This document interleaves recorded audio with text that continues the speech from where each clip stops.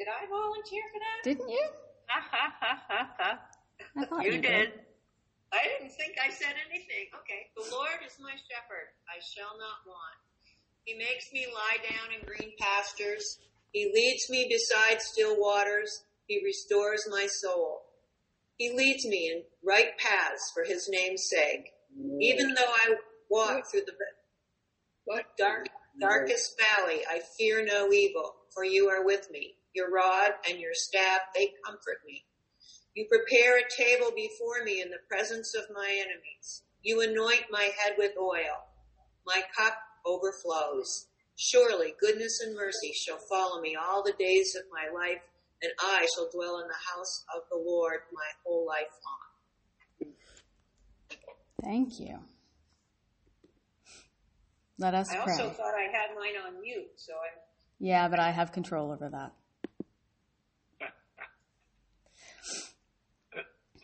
This is in front of the altar at the... Let us pray. Holy God, may the words of my mouth and the meditations of all of our hearts be acceptable in your sight, our rock and our Redeemer. Amen. You know, I read this text and sometimes I think that the shepherd metaphor doesn't come out necessarily just of an agrarian first century sort of setting. I don't necessarily think that they picked that metaphor just because it's there and familiar. I think it's really a terrifically apt metaphor, don't you? In a way that it might not be necessarily for other groups of animals, because humans are really, really sheep-like a lot of the time.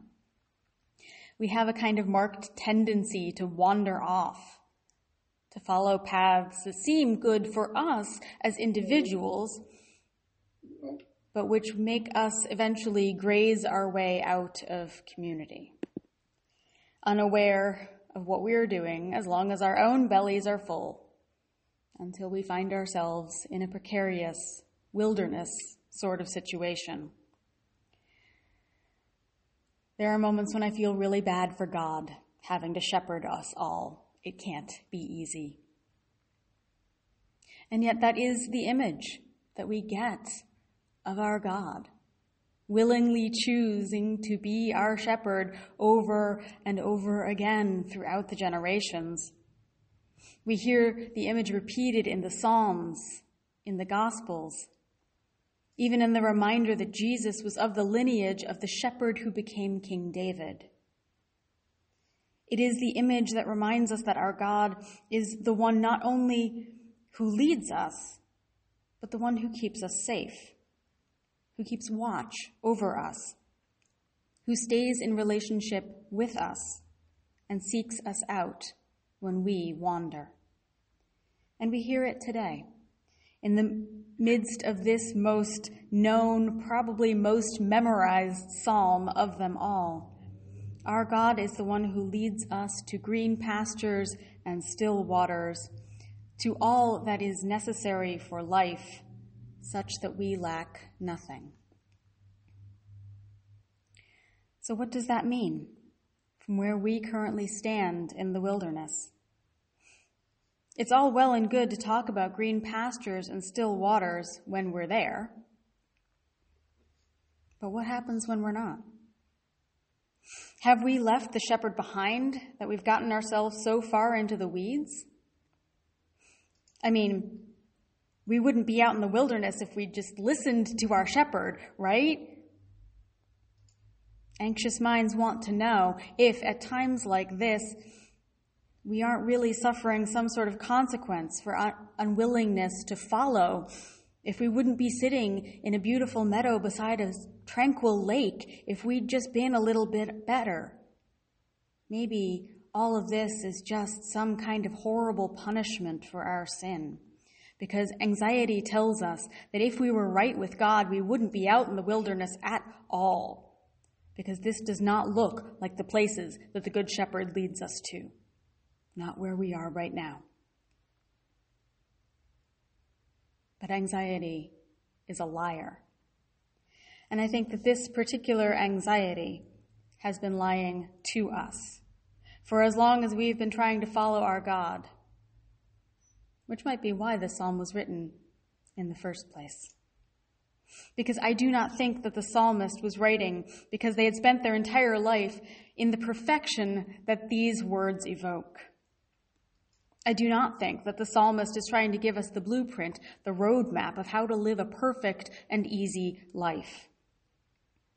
I do not think that the psalmist is simply writing a lovely song about how easy they have had it because they were a good little sheep. I don't think this, no matter what our anxiety might tell us. Because although this psalm starts out as a lovely little song of praise in the third person, the Lord is my shepherd. He makes me lie down. He leads me. He restores. Even though all of this good that we long for by following the shepherd is sung as praise, the wilderness creeps in, even into the psalm. The wilderness creeps in to disrupt everything, even for the psalmist. And when the wilderness arrives, even for this one who lacks nothing, God arrives too. Did you notice that?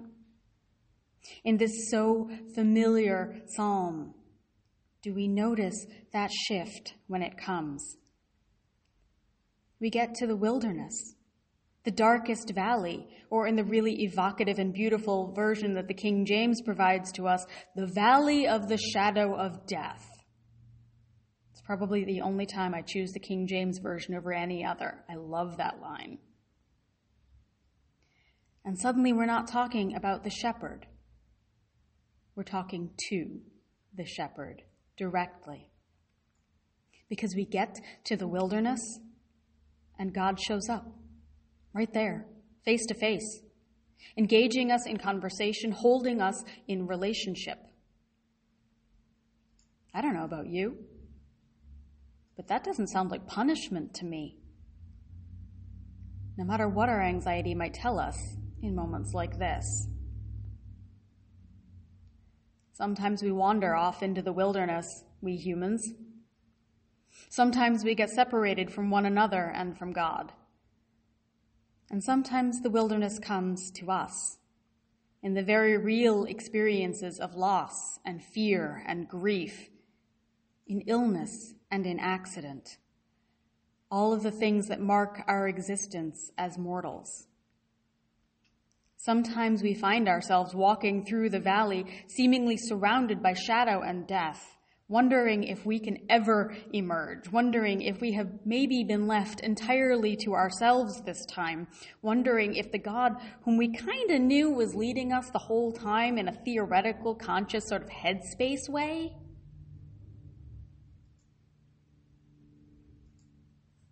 Maybe that God left us in the wilderness. Our fears will tell us that. Our fears will tell us that the wilderness is a sign of our sin and of our brokenness and of our having turned our backs on our God.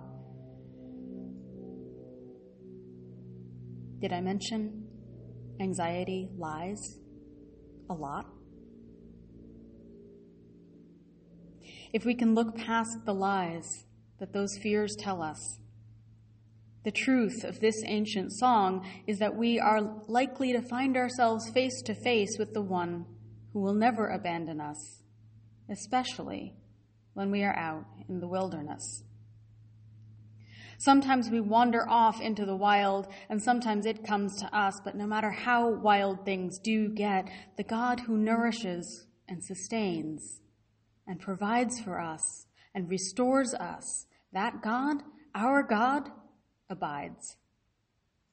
Even in the presence of death itself, we find that God is with us, not just leading us to the places of abundance, but placing all that we need before us, overflowing with the grace that does not punish a wandering lamb, but rejoices over and over at finding that lamb again.